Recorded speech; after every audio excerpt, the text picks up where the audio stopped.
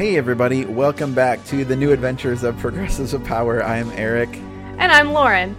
This continues our look back in time at some of the other He-Man series that might have informed aspects of the current She-Ra and the Princesses of Power. And this week it's all about Mara. Yep, Mara and her lack of pants. Oh boy, we're watching the New Adventures of He-Man, so you don't have to, as they like to say on the podcast, How Did This Get Made?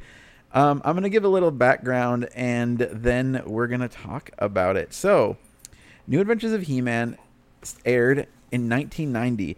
In fact, Lauren, it ran 65 episodes from September 17th to December 14th, 1990. It ran its entire arc in one fall TV season.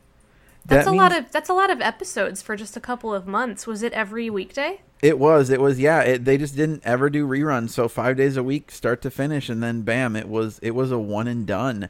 Dang. Filmation apparently had been working on a new cartoon called He-Man and the Masters of Space that, among other things, would have given Skeletor a sister, a nephew, and a niece. Their names were to have been Skeletrix, Funnybone, and Honeybone. Oh my god. Honeybone. Yup. But then Filmation went bankrupt, which I don't want to cheer their demise, but I'm really glad we never got Honeybone. I was going to say Skeletina, and that was going to be a joke, and I wasn't actually that far off.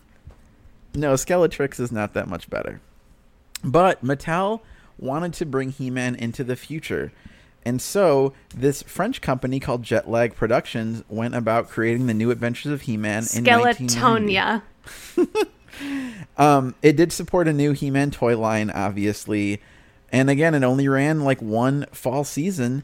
It was heavily serialized, as you could probably tell from watching this episode. And most episodes were written by story editor Jack Olisker. He wrote 37. Skelena.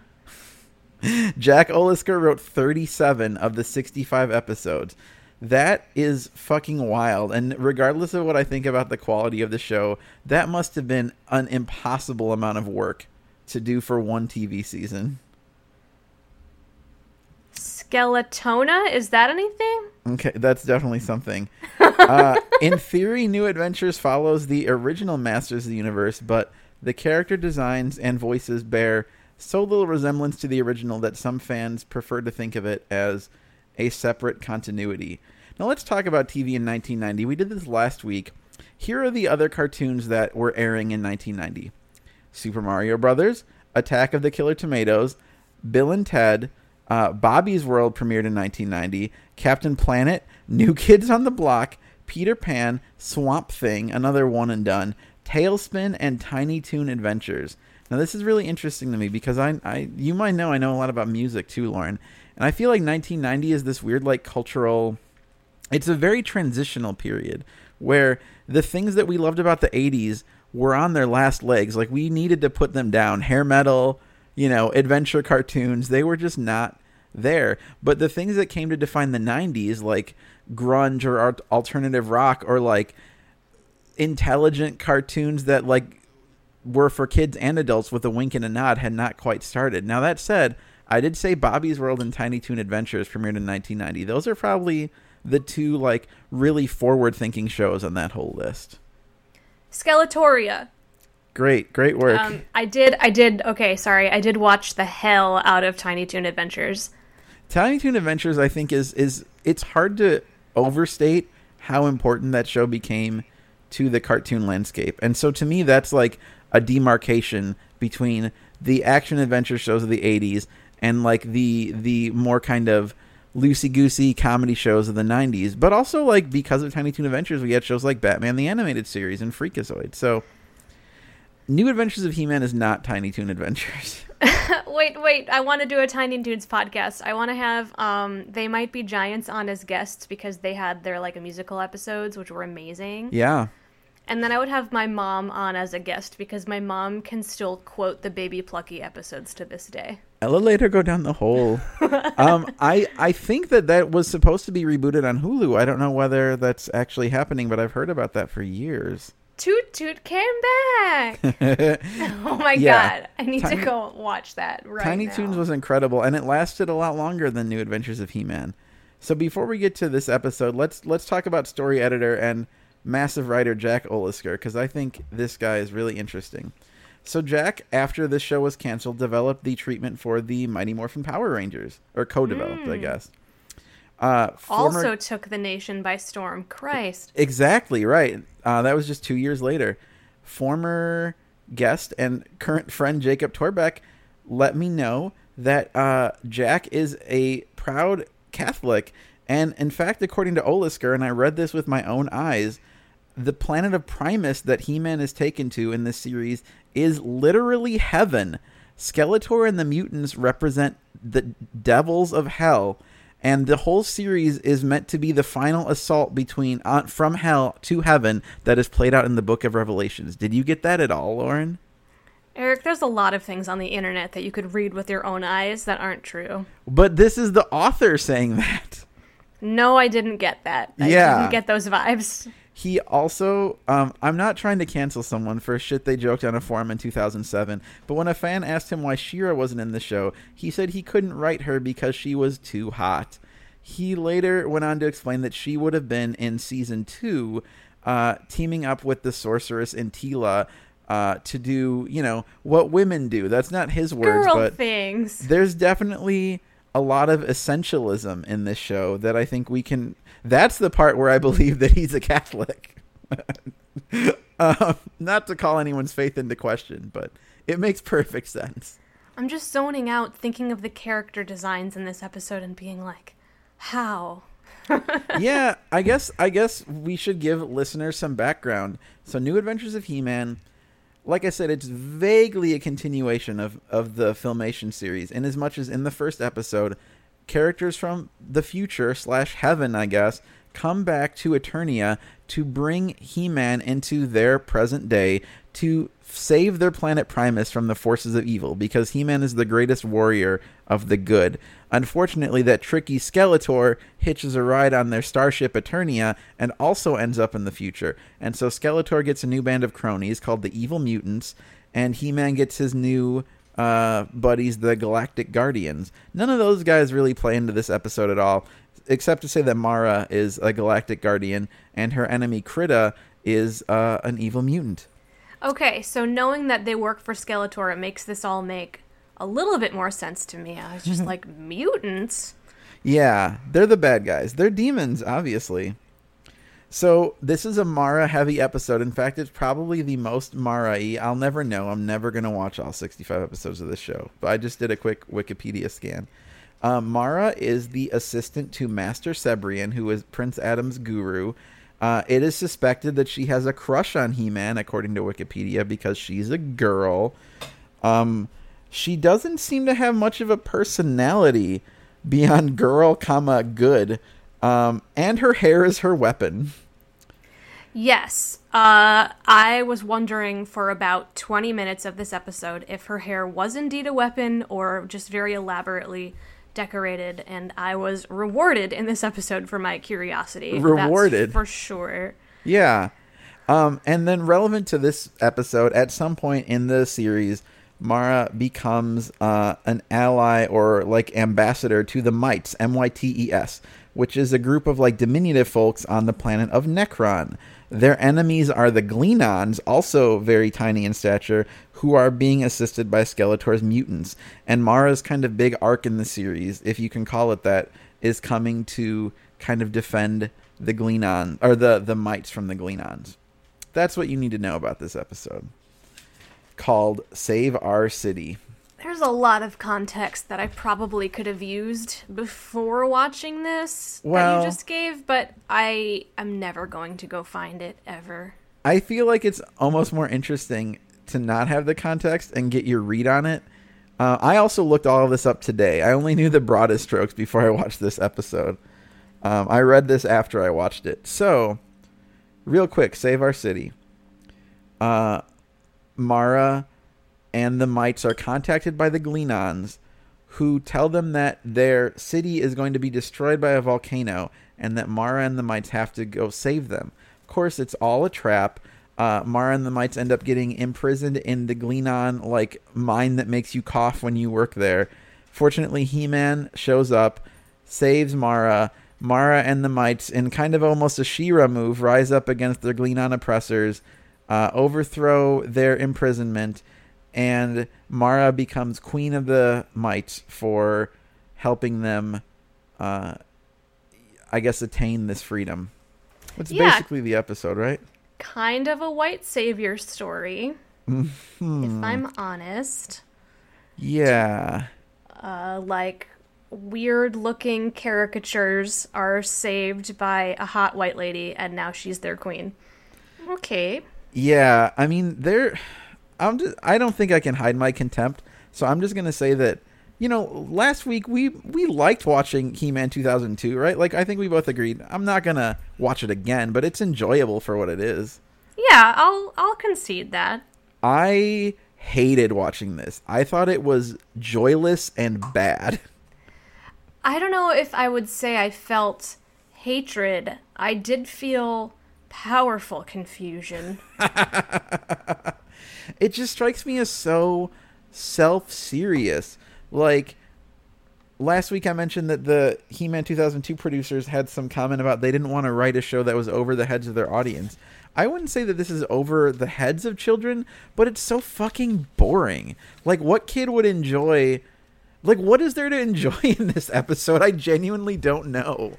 Well, the weird thing is, if you read the script of this episode, if I just read it on paper, I would think, like, wow, that could be pretty exciting. Like, there's a spaceship portion, there is a ground battle portion, and I think it's the animation that kind of wrecks it for me, Like, we could have had such a cool, tense, fast-paced, like, mine escape scene, and I looked down at my phone and up again, we had already escaped the mine.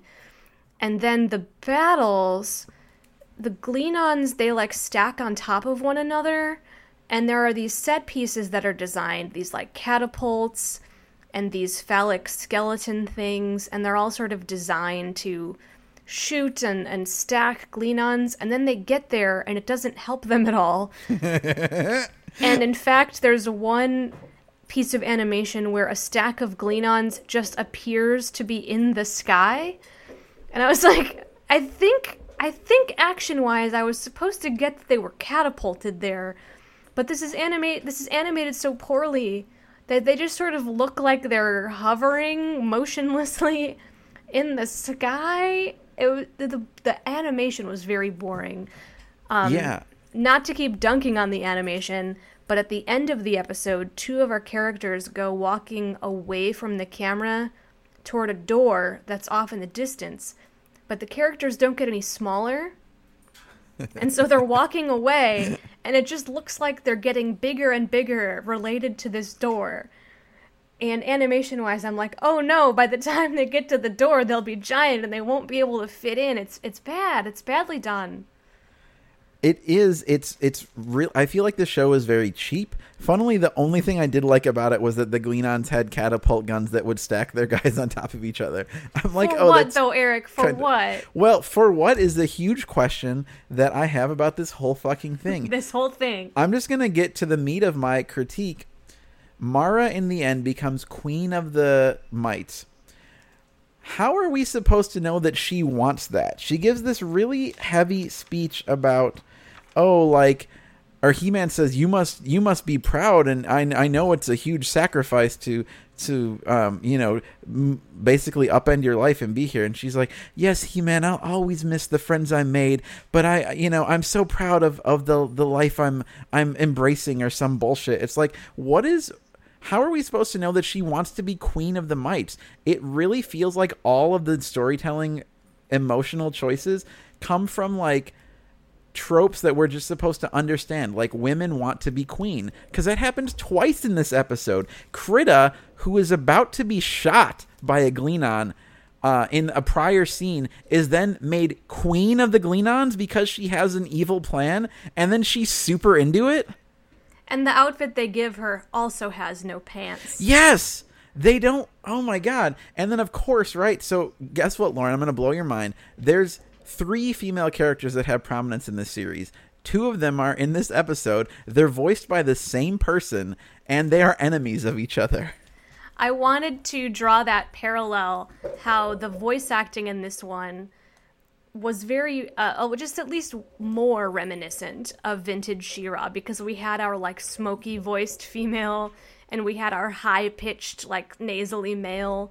It felt a lot more like a couple people were just doing all of the work, like in the 80s.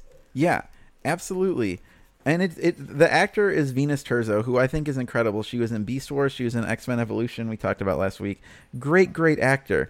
This show does her no favors. Well, yeah, and we make fun of this style of voice acting, but I know that I couldn't do it. I don't have that many voices, even weird, crazy, crappy ones, at my disposal. It's a huge talent. It's just squandered on this oddity. Right, like, I think that this episode probably, it was written thinking like, oh, like it's so progressive, like women are driving the action, which like, I guess that part is cool. And another thing I actually do like about it is in the final battle, He-Man doesn't intervene in Mara's fight. He just lets her fight Krita while he like takes out the bad guy, whose name, by the way, is absolutely General Nipple. Later they say Niffle, but I promise you that his name is General Nipple, because that's what it really sounds like to me. I was going to ask that, and I was afraid to. I'm like, they can't be saying nipple. They have to be saying something that just sounds like nipple, and because I'm filthy, like I established in the previous episode, I'm just hearing nipple. It's got to be something else. But yeah, even that fight, like you said, like Mara's weapon is her hair, which she uses as a whip. Krita's weapon is a whip. These aren't characters. They're tropes.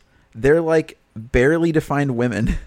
I have to say, though, I really, I now ship Mara and Krita. Oh, yeah. Just because there was a very, like, Catra with a whip fighting this do-gooder who wants to sacrifice herself for others. We got into Catradora territory for sure.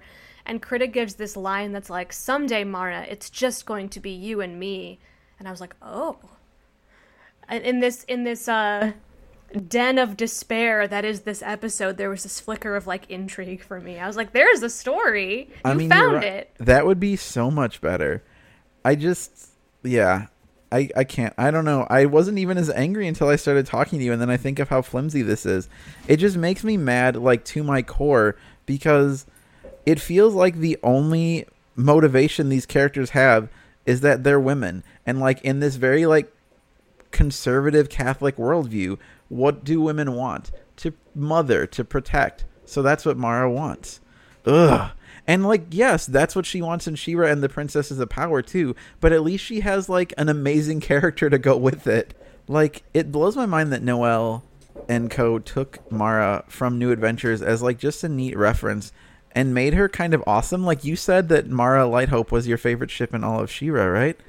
Like, yes. if you were just like, it probably had to come from like Tim or somebody's Bible or just like Wiki Grayskull. Because if you were just watching this show, would you look at Mara and be like, oh, that's someone I feel like I want to write about more? Except maybe in the context of her feelings for Krita, I guess. I can't answer that competently because I only see it in hindsight, right? And I will say, with the hindsight of knowing what Mara becomes, pulling Mara out of obscurity like this was a great idea. She's got an interesting character design. And I think there were some through lines. I kind of hinted at it already. But Mara, for like lame sexist reasons, really wants to serve other people and sacrifice herself in the care and rescue of others. And that is a big theme that carries through into the new show. Mara insists in current She-Ra that she sacrificed herself so Adora wouldn't have to. And I think that this Mara was definitely willing to do that too. If that's the kind of heart of it that we're supposed to get, then great. I am not the sort of artistic genius that would have watched this episode and like found that nugget though. I love that you're saying that though, because you're right. Like, kind of the Mara that we get in She-Ra almost is like making up for previous iterations' mistakes by like letting Adora know that she should be her own person. That's really beautiful. She also has a cool ship, which is an idea that they pulled through. Yeah, I again, just like with He-Man 2002, I don't know that there's necessarily like a ton of disconnect in the iterations, like because we have no idea of like Mara's background really. I'm willing to believe that they'd almost be the same character. Like maybe she did know a He-Man even. Like we'll never know, right? Yeah, definitely. I want to go back to what you said, that this show is very self-serious. I think that's true. I think it wants you to take it seriously. And in so many times I can't. Like, they decide to inject humor at the weirdest moments, like the sponge factory being responsible for making these lava rocks. Like, clearly that was meant to be a joke. It was meant to make me laugh.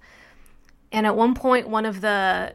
What are the Greedons? The Glenons? Glenons. The Glenons, they make some joke like, don't destroy it. A little bit destroy it is okay. And it's supposed to be funny, but nothing else in the show is funny. And also the sound design is really whack. I wrote He-Man sound effects, toot.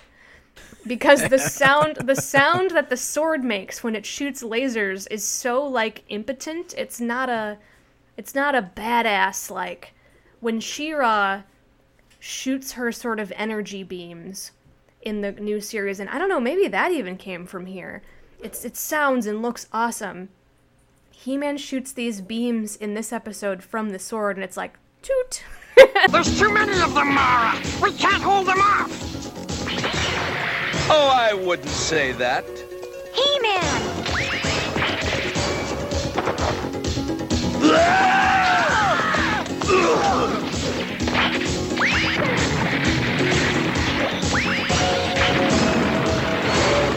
I think impotent is a great word. So I have an observation and a question for you. Would you, if you hadn't seen the title sequence, or if you weren't my friend and only had like a cultural awareness of He-Man, would you recognize this as He-Man? No, in a couple of ways. I wouldn't recognize this as a He-Man episode because Adam and He-Man weren't very forward in this episode. I'm sure they are in other ones, but this was definitely like Mara's episode. But He-Man's character design, I like texted you while I was watching it. He strikes me as so naked. He's just a nude guy, and to transform out of like essentially a toga into near nudity, it was a very bizarre choice. And actually, I think in terms of inch by inch skin coverage, he's more covered than original He-Man. He's got like a full set of pants, but he's so naked on top, and he's like pale. It just looks like a pirate character or something with a little like ponytail and like bandolier. Yeah, he's very dephysicalized in both stature and in action in this show, I feel like to the point that he uses his sword as a laser gun, and it is pretty impotent. And like again, I actually think it's kind of neat that like he doesn't muscle in and take over the action of this episode, but I also don't feel like he's really acting like He-Man at all, right? Like last week we saw King Grayskull have one really fucking cool He-Man moment where he just trashed Leech, Mantenna, and Grizzlor in like one physics-defying acrobatic stunt. I don't think this He-Man does anything like that. He-Man is, I think, supposed to be seen in this episode as a very powerful hero. They sort of do a tell as opposed to a show where everyone's like enslaved and has lost the will to fight, and he shows up and the odds numerically are against him. Like, I think we're supposed to get that it's He-Man versus a ton of Glenons, and nobody but He-Man could possibly fight these like overwhelming odds. And story-wise, he shows up and the tide turns and everyone gets out of it. And so like narratively, I think you're supposed to get that He-Man did it, and he is so powerful that he fought off this whole army. But it's just not there in the animation. Like, we don't see the Cringer plowing through the hundreds of troops like we did last time. even though I think numerically the situation was supposed to be very similar. That's totally right. Because, yeah, there's nothing changes the hero's circumstance except that He-Man shows up. And he throws General Nipple in the water. And that is enough to make, like, this army of bad guys that have basically won retreat. So you're right. Like, we're supposed to understand he's this incredible hero. But all he does is pew pew toot toot toot with his sword. Toot. It does kind of bring it back to maybe a religious metaphor, though. He definitely says, like, by the power of Grayskull, I have the power, very quickly, almost in like a religious sort of recitation. By the power, I have the power. And then just his presence alone, saves the day. Like, we all believed in He-Man, and we're set free. That's wild. And it's funny because last week we talked about, maybe not to its detriment, but also not to its advantage, that He-Man 2002 is like hyper masculine. Like, it just has this very like edgy design sense that's kind of anime inspired and just kind of like, oh, this is cool. This show's design sense, I think, is best described as like wet bread. Like, nothing is really striking. It's like, did you take that from my tweet where I said Joe Biden looked like soggy bread recently? Or no, did we just happen to think very similarly about what wet bread is? That one, I guess. Because, like, it is like, it's sexist that neither woman wears pants and they wear thongs with, like, one-piece clingy suits. But it's not, like, striking. It's just lazy. It's not... It's almost even sexist that He-Man is, like, basically topless with, like, clingy yoga pants. Like, it's just boring. It was odd to me because, like, yeah, in the script, the women weren't really sexualized. Like, no one's leering at them. There aren't any weird comments from the Gleanons or anything. They're pretty much left alone in terms of their bodies. And that's what made the costume choices that much more weird to me. Like, it's not even in the dialogue. It's not a point of the narrative. But we're still gonna, like, give this woman a midriff because she wasn't nude enough. Yeah. You might not be surprised to know there never was a Mara toy. One was planned but didn't ever get to market. There wasn't a Krita toy either. I think were no women. Yeah, no women at all on this line. Not even a Tila or a Sorceress. I would love a Mara toy. Probably a modern Mara, though. Well, so the Classics line ended up making Mara and Krita, and we've definitely talked about how She-Ra could use a few more toys, and I'm still holding out hope that maybe we'll get a whole, like, nicely scaled line of Princesses of Power. And because of your courage in the Nozar mines and your heroic attack against the Gleanons, the people of Sorton make you their queen. Long live Queen Mara! Long live Queen Mara! Mara! Mara! Mara! Mara, it seems you have found a new home. I have, He-Man, but I shall never forget the home and the friends I have left behind. Before we jet, we do need to talk a little bit, and you did mention this. So this episode also has a moral at the end. Last week's He-Man moral was like, it contradicted the point of the episode, so in that sense it was bad, but at least it's like a moral. What the fuck is going on in this moral?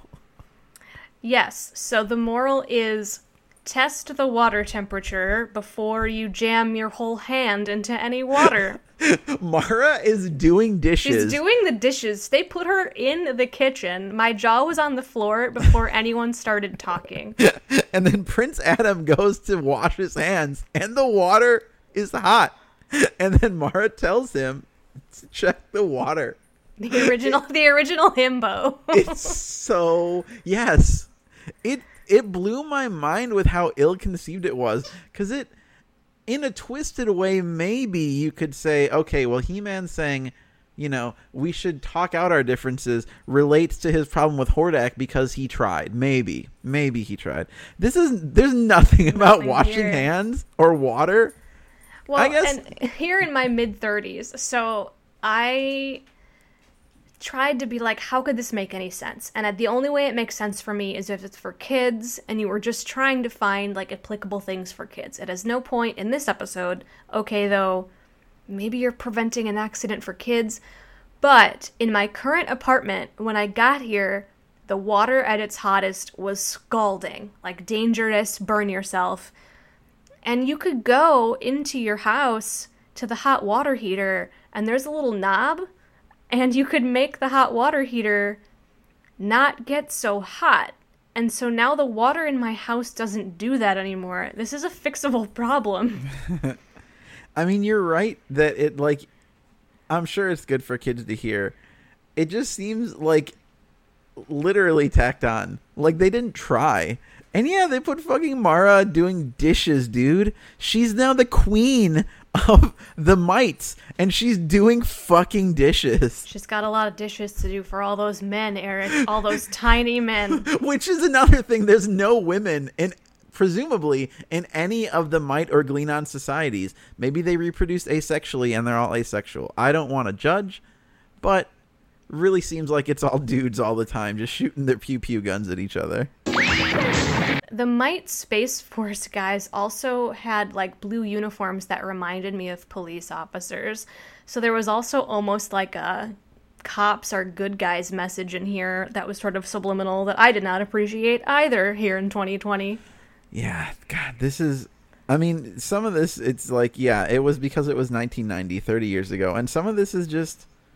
Again, I can't get over the fact that, like, this is Mara's big arc, and never in the in this episode does she ever say, I want this, or like, this is how I'm feeling. It's all just like do because she's a woman. Toot. It's all toot toots all the way down. And I do have one more question about the moral, though, before we get too far from it. Yeah. What role do you think commitment to, like, nostalgia plays in this? Because when we're talking original He-Man and original She-Ra, the morals were put in there as, like, Reagan-era regulations, weren't they? Correct. No such regulation, or at least, like, the style of that regulation, that stuff wasn't happening anymore. Well, so did somebody somewhere say, we have to do the moral because fans of this franchise expect that? I don't know if that's right, honestly. Like, this was only 5 years after He-Man ended, 2 years after, or 3 years after She-Ra ended, the presidency of George Bush the First. I mean, none of those other cartoons you named, though, were doing this. Not this literally. That is true. I mean, I bet most of them had, like, you know, very special episodes. Yes, true. So I imagine it probably was a choice to homage the original without being nostalgia, because I don't think nostalgia had kicked in yet. Like, there wasn't enough time for the nostalgia factory to take hold, which is why kind of I think Mattel was like, yeah, just fucking send him to space and he's going to sound different and look different, and it is what it is. And people do fondly remember the show, and there's like some devoted fans in the fandom, which, like, I don't want to take that away from anybody. I just don't ever want to watch the show again. I think you bring up the notion that it's just what I'm going to recommend to our current, like, listeners. And that is, this was probably well liked in its time and probably has a following. We just know now how much better it can be. And so nobody's going to go back now and watch this like, oh boy, more He-Man content. I'm so excited to see it. It's lost its luster if it ever had any. It's cool to see where Mara came from. It just really casts a spotlight on how much was improved by the new class. Right. And Jack Olisker likes to say, and he's right, you know, he did one of the first, like, fully serialized cartoons. That's awesome. I really do respect that this show was, like, very tightly plotted. I just think you're absolutely right. Like, so many shows have done it better since then.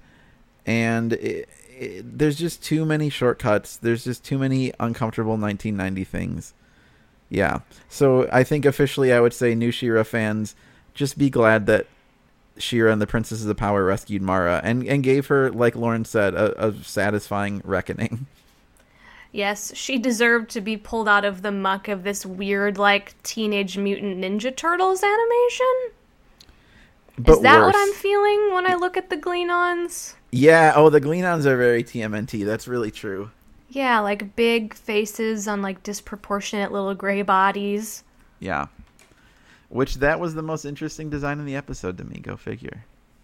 Interesting, but like I said, why? Yeah. Oh, well, we'll never know why. Yeah. So, you if you listen to the show for a while, you know I had my weird like New Adventures tie-in fan theories, and there's maybe still some room to explore those, but I would say Wiki Grayskull is going to give you all you need on that front. But it was interesting to talk about it with you, at least, Lauren. Interesting, but why? But why? We're going to cover one more throwback next week. So I had always felt guilty that to do the show, Lauren had to watch several very bad episodes of He-Man and the Masters of the Universe, the 1983 series. But there are some really, really good ones. And so next week we're going to cover my favorite, and I really hope that Lauren likes it. But even if not, that's okay, because I'm going to cry. I'll be honest, I'm going to cry. I hope I like it too, both for your sake and also because this one was bad. I know like. Yeah. Sorry, New Adventures. Oh, God, am I going to have a feud with someone from the New Adventures now? I don't know. Quick, say something good about New Adventures before we go. The theme song's kind of cool. Yeah, it is kind of cool. It's a little long, but the melody is nice. Yeah, I can't even do that. Well, maybe we could play just some of it, and then you could fade it out before it becomes tiresome, like the series itself should have done. Yeah, why 65 episodes when 13 will do? That's what I want to know. Why 100 episodes of a podcast? Who knows anything? When 93 would have been 93 would have been just fine. Really? We probably could have done it in 52. I think our listeners would have been just fine with that. But then we couldn't have talked so much about Catra, Eric. All the time we spent on Catra, fond memories. We'll see you guys next time. Bye. Listen to your heart. Thanks for listening to She-Ra, Progressive of Power. If you like our show, you can rate and review us on Apple Podcasts. We super appreciate it. You can also send in any feedback you have to our email address, progressiveofpower@gmail.com, or to our Facebook page at facebook.com/progressiveofpower.